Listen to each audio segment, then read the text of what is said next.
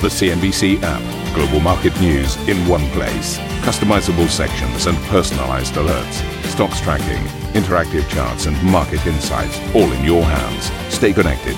Stay informed. Download the CNBC app today. A warm welcome to this Friday edition of Scorebox. These are your headlines.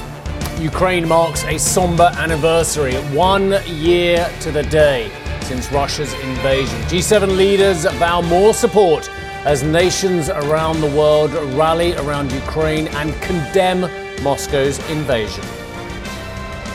The S&P 500 breaks a 4-day losing streak, but still on pace for its worst week of the year as JP Morgan CEO Jamie Dimon tells CNBC the Fed has lost some control on inflation and rates could hit 6%. The Fed will do what it has to do. It's kind of caught up. They're going to pause. We all know that for a while. They should. It may not be enough. And so I think people should be a little... The 2% inflation, are you there for that? I think it'll take a while. I just don't think so. It'll Rates down longer, long enough. Higher and longer. Possibly, yeah. Japanese inflation hits a 41-year high, but incoming BOJ Governor Kazuo Ueda says the central bank must continue with ultra-low rates. I believe that the current Bank of Japan's monetary policy is appropriate. It's necessary to maintain monetary easing and firmly support the economy in order to create an environment for companies to raise wages. And disgraced former FTX boss Sam Bankman-Fried is hit with new federal charges, accused of conspiring to make illegal political donations and commit bank fraud.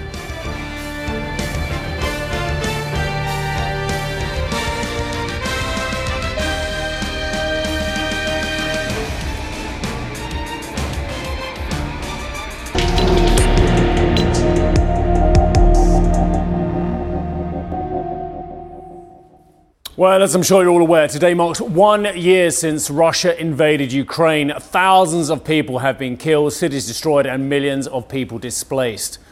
The invasion drew international condemnation, particularly from the Western world, which over the course of the past year stepped up its efforts to isolate Russia, not always successful, as well as to offer more support to Kyiv. In a joint statement to mark the 1 year anniversary, EU leaders said they will not be passive and will hold the Kremlin to account. Meanwhile, the United States announced a new package of sanctions against Russia. The President Joe Biden will later join a virtual meeting with G7 leaders, as well as Ukrainian President Volodymyr Zelensky. Alongside political support, military aid to Ukraine became one of the biggest issues for Western leaders over the past year. Countries pledged billions of dollars worth of weapons, equipment, and financial aid to Kyiv. 1 year since the invasion, the US remains the largest donor, pledging over $30 billion in aid, followed by the United Kingdom and Germany. International organizations were also quick to announce their support for Kyiv. Take a look at some of the key moments of the past year. We are determined to do all we can to support Ukraine. But we have a responsibility to ensure that the war does not escalate beyond Ukraine and become a conflict between NATO and Russia. For the time being, in my opinion, we're not doing nearly enough to fully halt the Russian invasion.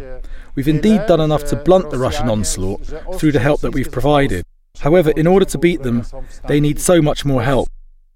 Supporting Ukraine's ability to fight off Russian aggression to defend its sovereignty and territorial integrity is a worldwide commitment. We have freedom. Give us wings to protect it. I appeal to you and the world with simple and yet most important words. Combat aircrafts for Ukraine. Wings for freedom. So Zelensky is due to speak at 10:30 CET, whilst in Berlin, his German counterpart, President Frank-Walter Steinmeier, will mark the day with a special event. Annetta is in Berlin with more. Annetta, lovely to see you as ever, and thank you very much indeed for going outside and joining us today. Look, there's no doubt about it. Berlin has had a PR problem throughout this war as well. But very interesting, my read just before that last bit of tape was that Berlin, and I've seen it on the federal website as well, remains one of the largest donors and supporters of Ukraine in many ways. So what is Berlin getting wrong in terms of how people are perceiving its support for Ukraine? Nice to see you. Good morning, Steve, to you as well. I think we have to talk about Olaf Scholz, the Chancellor of Germany, when we talk about the criticism coming from the international scene to Germany. Because clearly Olaf Scholz was a reluctant Chancellor, and he was reluctant to send tanks. He's always a bit of reluctant to move. He's not like a first mover like someone from the United States would be, or from other countries. So I guess that's where the criticism comes from. If you look at the sheer numbers, you're completely right.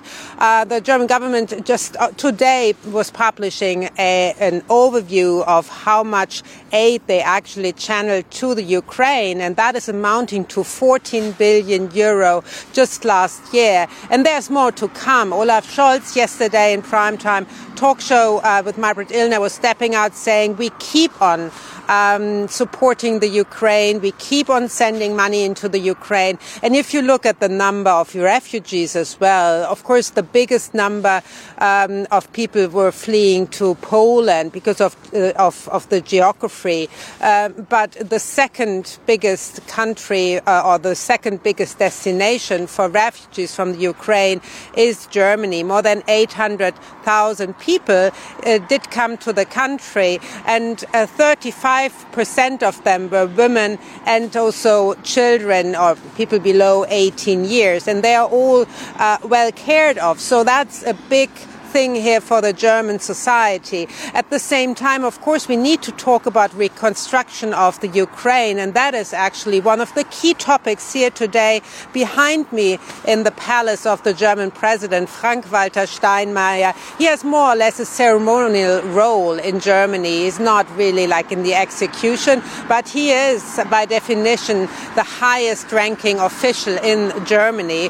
And today's event will host a number of talks, but the key issue will be how to reconstruct the country. Estimates currently are running between 130 billion euro in damage up to 750 billion euro in damage. And Germany will contribute and is contributing already. Annette, excellent. We'll come back to you a little bit later on the programme. Thank you.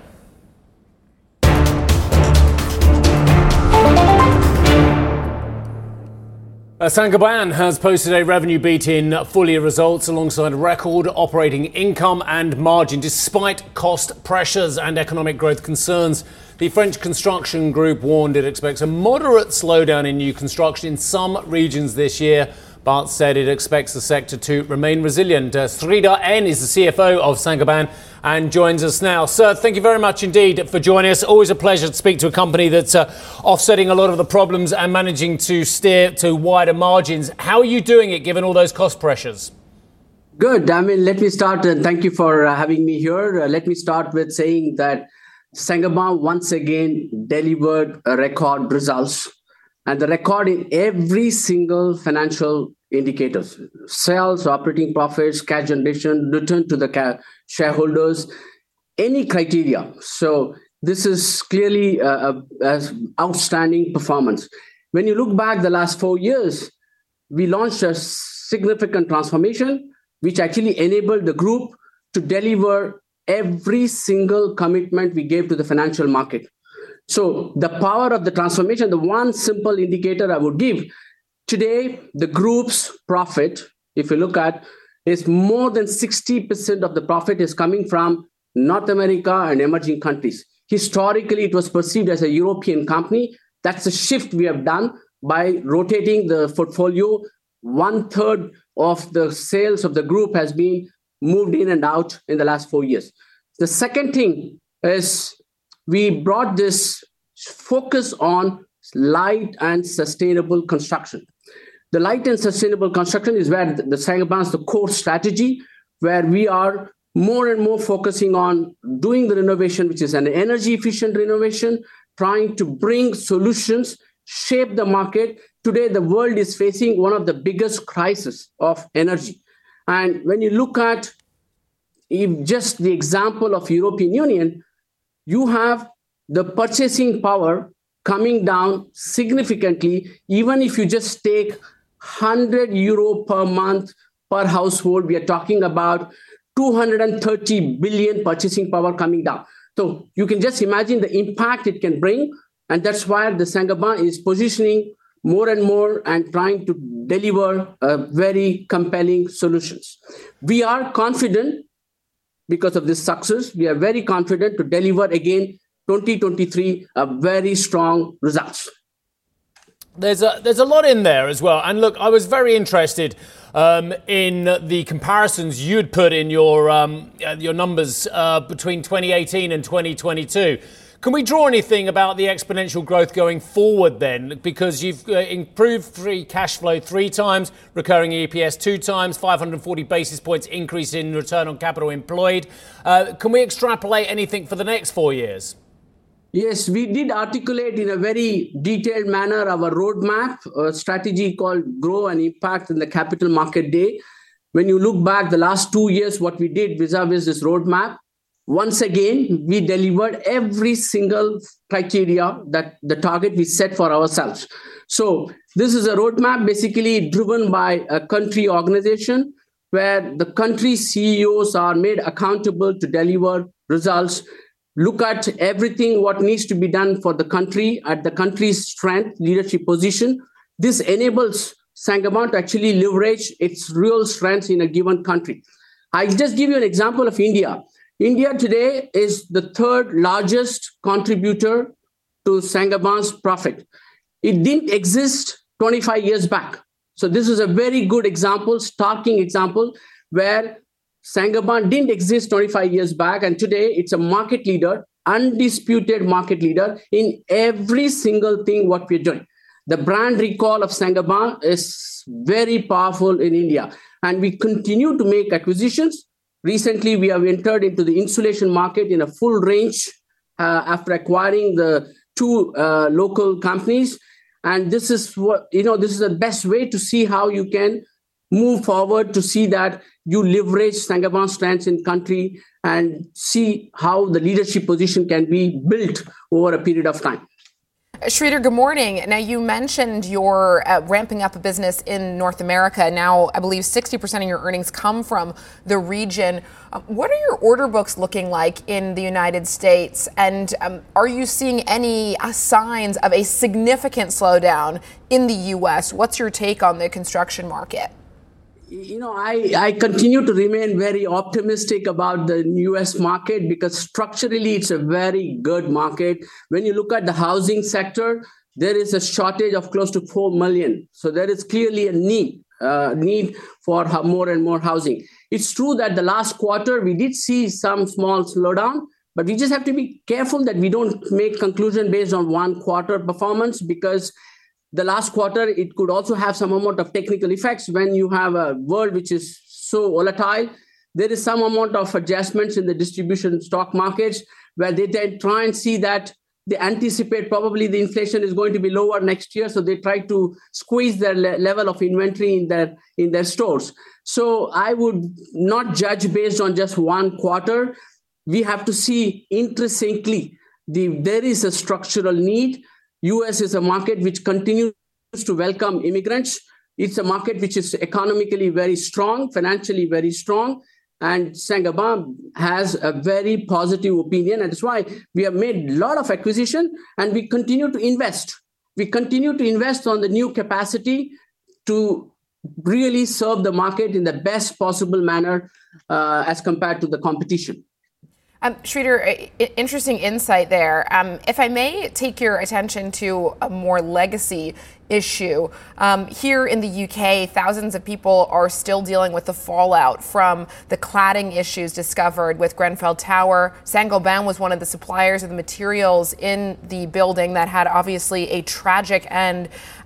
There's a number of people who think you, Saint-Gobain, should be responsible for funding the resolution of these cladding issues, which will tally into the billions in the UK. What responsibility does Saint-Gobain take here? And is there any scope that you could help provide some of the funds to resolve these issues? In the first place, it's a very sad story. And I think we all feel very terrible about this. This is the last thing anybody would like to see. But what is important, you have to keep in mind, Saint-Gobain, whatever it supplied, it was very small and it was safe. and it was tested many times, and it was a safe product. The second thing we need to keep in mind, Saint-Gobain does not produce the cladding system. What we do, we just gave one small portion of that. So we are not actually in the whole installation of cladding system. So I would not say that it's, at the end of the day, we have to be fair to the contribution made to that project. So having said that, Saint-Gobain has always been very cooperative. We have been participating in all the conversation, discussions. We are there to help. We are there to contribute. But again, at the end of the day, we are not responsible for this. But at the same time, as a corporate citizen, a responsible corporate citizen, we want to see what best way we can help, contribute, and see how we can make the building safer. I think Saint-Gobain, this is also goes very much close to our heart. We say we want to make the world a better home, and we really walk the talk in every aspect of our business. So for me, once again, our product has been safe. We have confirmed, tested many times, and we are very small. We're talking about 5 million pounds. It's very small for the whole business in the UK. Sridhar, thank you for taking the question and all our questions this morning. Sridhar N, CFO of Saint-Gobain. Coming up on Squawk Box, the incoming BOJ governor says rates need to stay lower for longer, while Jamie Dimon tells CNBC U.S. rates could hit 6%. And as we head to break, we will leave you with images from across Europe as buildings light up in the colours of the Ukrainian flag to mark 1 year of war. And some of President Zelensky's speeches around the world as he rallied Western support. We will fight till the end, at sea, in the air. We will continue fighting for our land, whatever the cost. We will fight in the forests, in the fields, on the shores, in the streets. Against all odds and doom and gloom scenarios, Ukraine didn't fall. Ukraine is alive and kicking.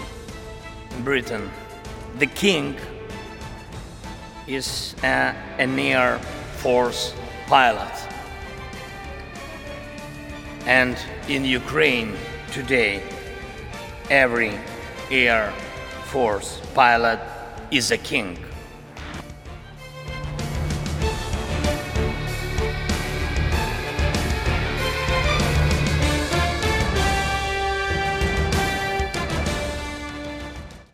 Ambition to me is about doing better. I think ambition creates a pathway. The best advice I can give to someone starting off a career is don't have a career, have lots of careers. Try loads of different things. Talk to people and put your ambition out there. I don't feel that I've hit peak ambition because it's a learning journey. CNBC is where ambition meets opportunity. What does living ambitiously mean to you? Hear it from our CNBC anchors, reporters, and global business leaders on CNBC.com.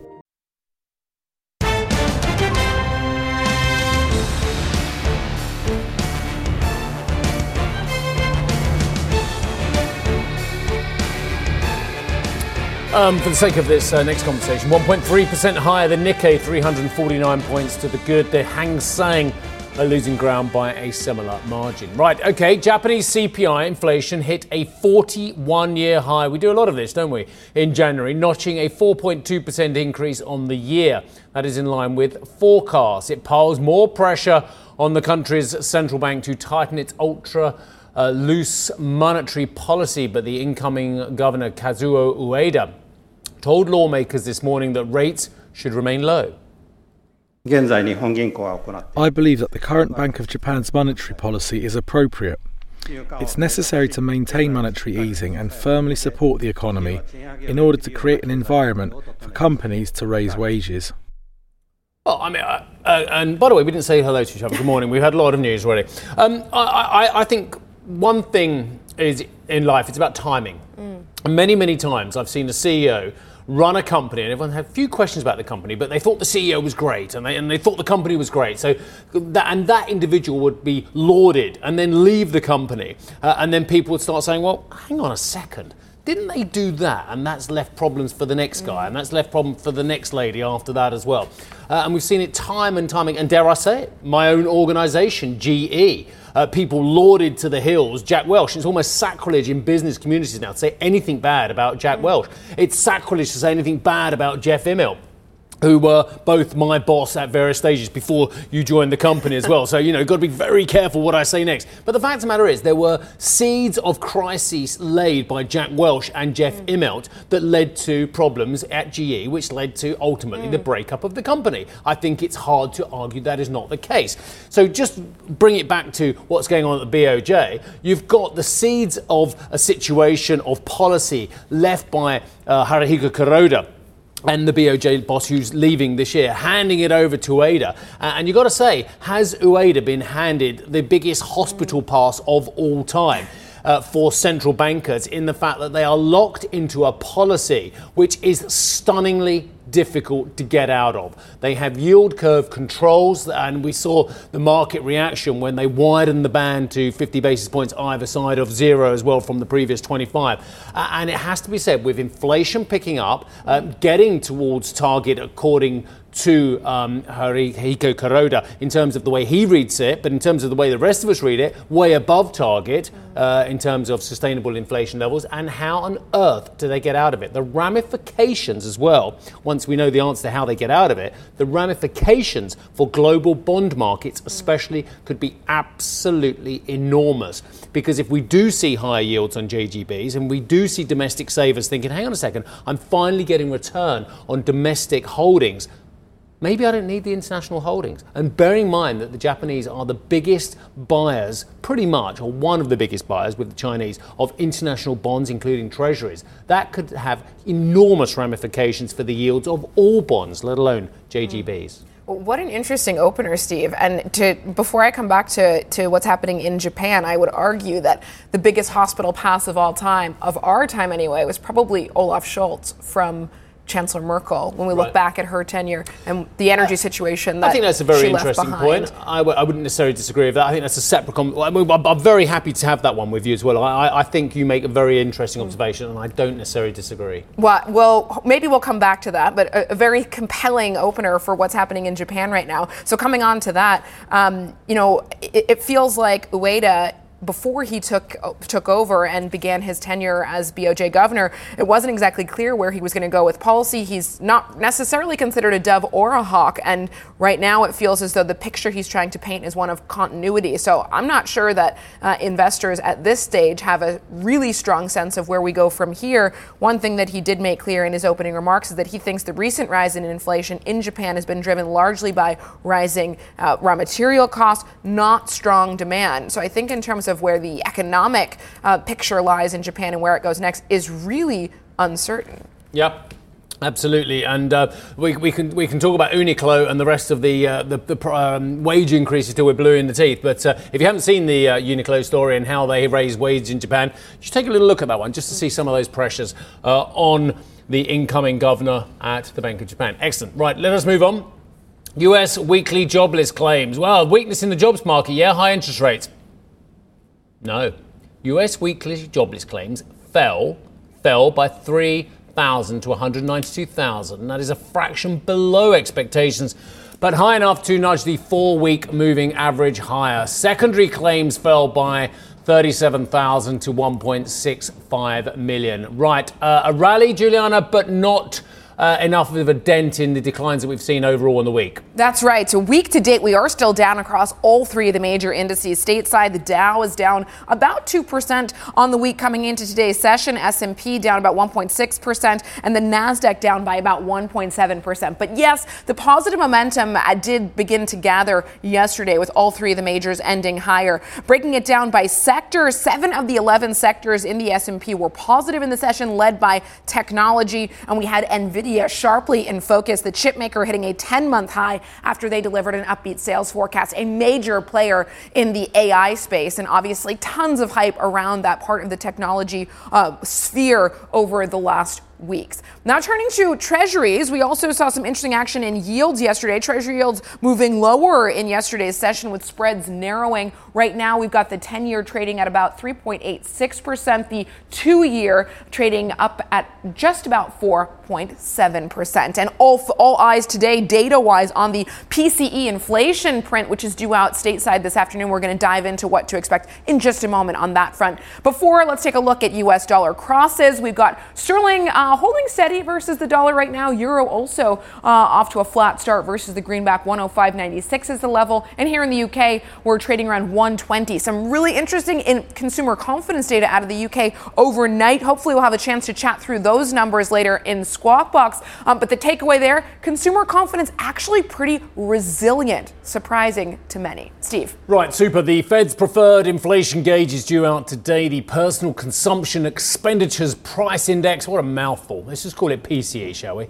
Is expected to show 4.3% inflation in the 12 months to January, whilst the core rate is expected to show a 4.4% increase on the year and 0.5% gain on the month. Now, let's go to JP Morgan Chase's CEO, Jamie Dimon.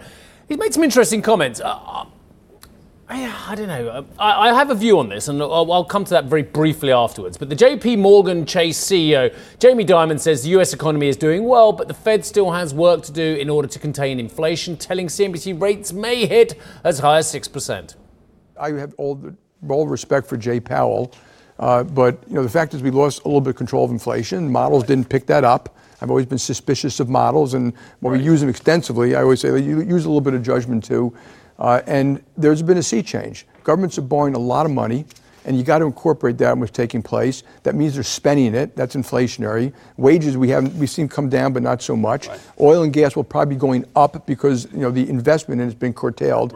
It's very interesting how people interpret what he said. He said that the Fed, we lost a little bit of control of inflation. And he's absolutely right. But I think actually they're getting back in control of inflation. So I think whilst, yes, Jamie Dimon's right, I think what he means is that they lost it by having this year in the wilderness talking about transition. And now they seem very much on track in trying to focus very heavily on that. Of course, there are many commentators, including many who work for CNBC, who believe the Fed is going too far. Well, I think Jamie Dimon, in addition to the inflation comments, what was interesting from his remarks yesterday was around the recession risk. And he seemed a lot more upbeat, or less downbeat, should I say, than he was in the autumn of last year. He was predicting a recession stateside in 6 to 9 months back in around October time last year. We're approaching that time frame, and he's sitting there saying the U.S. economy is still incredibly strong. And at the time, I think a lot of the risk that he saw stemmed from Russia, Ukraine, and the possibility that things really deteriorated, and the energy situation in Europe he saw as a major risk. And none of those things really materialized in a major way. And my sense listening to those comments is that he's not as downbeat as he expected to be. Jamie Dimon is always worth listening to, and I have a stunning amount of respect, as I should do, for him as well. But let's not beat about the bush. He gets it wrong as much as the rest of us. I mean, we're not quite at $175 a barrel, which was his call in the middle of last year. So, great guy, great to listen to, stunningly successful banker, one of the best out there. But he makes a few calls that are a little bit off the mark as much as the rest of us. Moving on, this is an interesting story from a man who's a little bit off the mark. That's right. In the crypto space, FTX founder Sam Bankman-Fried is facing 4 new criminal charges, including ones related to commodities fraud and making unlawful political contributions. A source familiar with the new accounts told CNBC that Bankman-Fried could face an additional 40 years in prison if convicted in his case, where he is accused of multiple schemes to defraud. His associates, FTX co-founder Gary Wang and ex-Alameda CEO Caroline Ellison, have pled guilty to multiple charges and have vowed to testify against him. Yeah, I wonder if he's going to tweet his way out of this one again, or actually his lawyers finally told him to shut up and just be careful. I don't know. Thank you for listening to Squawk Box Europe Express. For more market-moving news, you can head to CNBC.com. Or join us again on the show with Jeff Cutmore, Steve Sedgwick and Karen Cho, weekdays on CNBC.